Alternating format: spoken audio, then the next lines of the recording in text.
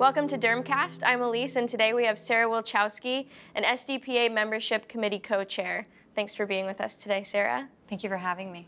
Can you tell me about your role as a co-chair on the membership committee? So I am one of the co-chairs of the membership committee, and my job is about recruitment. So it's all about getting new members and new, fresh ideas for the Society of Derm PAs. What are some big things that you guys are working on over this next year? Currently, one of the big things that we're working on is expanding to become international, trying to just expand and reach out to other PAs that are now practicing in areas such as Australia and even Europe.